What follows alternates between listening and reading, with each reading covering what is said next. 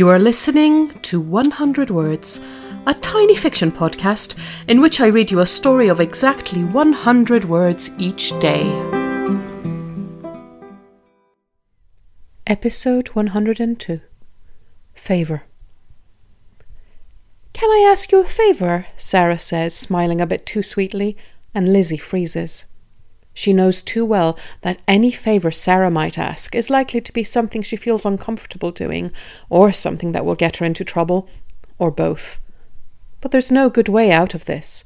Sarah is the most popular girl in class, and Lizzie already ranks very low on social status. Saying no will almost certainly lead to Sarah making her life even more of a living hell than it currently is. So, very slowly and reluctantly, she nods her head.